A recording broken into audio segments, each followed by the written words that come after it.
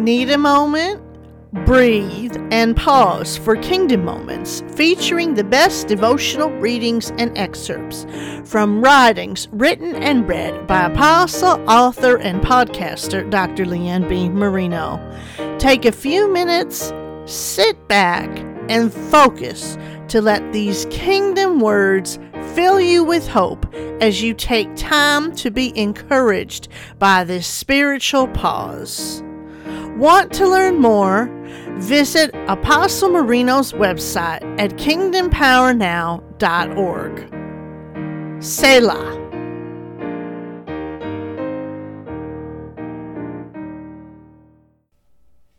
The fruit of the righteous. The first part of the verse is not the one we automatically think of when it comes to evangelization. We think the evangelism begins with soul winning, but Proverbs 11:30 indicates it starts somewhere else. It starts with the fruit of the righteous. This means that the crux of evangelization begins with our own relationship with Christ, not getting someone else right, but we ourselves getting it right. The Bible talks a lot about trees and fruit. In fact, the Bible talks so much about trees and fruit, I think we overlook the imagery present. It also doesn't help that the Bible was written in a time where such imagery would have been readily understood, and today, well, there are plenty of us out there who would have to make a long trip out to the country, maybe by bus or train, to see a fruit tree. Not being in touch with agriculture hurts our ability to understand this passage in the way we need to, so it will make sense to us. Fruit is the product of something. In a farmer's work, the product that comes forth from a tree. Fruit equates to harvest. In terms of agricultural understanding, fruit is the product of the harvester's labor. A fruit farmer would spend months at a time, sometimes years in fact, working and tending to trees in order to bring forth a fruit harvest. After the years of planting, tending, pruning, watering, and growing, the farmer would receive the desired harvest. They would have their fruit available for eating and marketing. That fruit was symbolic of more than just mere profit. It also signified accomplishment. The farmer's years of work were seen in the fruit born from the tree.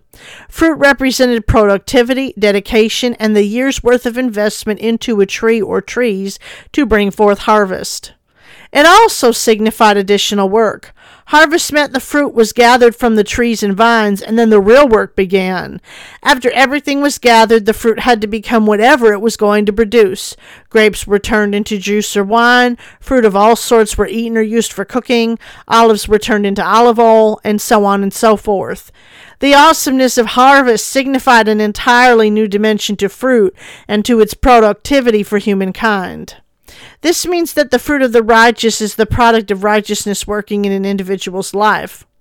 For a righteous person to see fruit, they see the production of consistently righteous behavior, the transformation of the individual from glory to glory and faith to faith, over a period of time.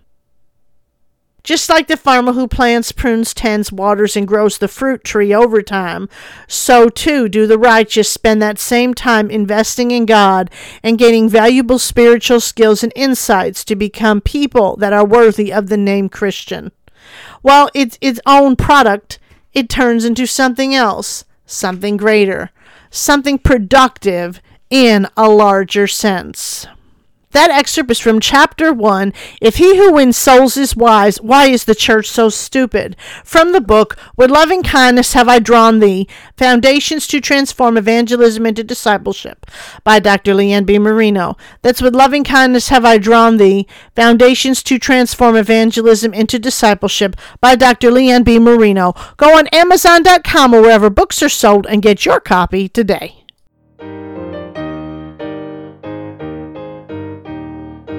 It is my hope that Kingdom Moments has provided just the spiritual pause you need. A friendly reminder, the readings featured on this podcast are copyright, and if you desire to quote from them, please remember applicable laws and do cite the author or obtain proper permission. Want to learn more about the book, about the author, about the work that is done through the ministry, or to contact the author, Visit kingdompowernow.org today. And until next time, may the Selah pause of the kingdom lead you to spirit-filled moments throughout your days.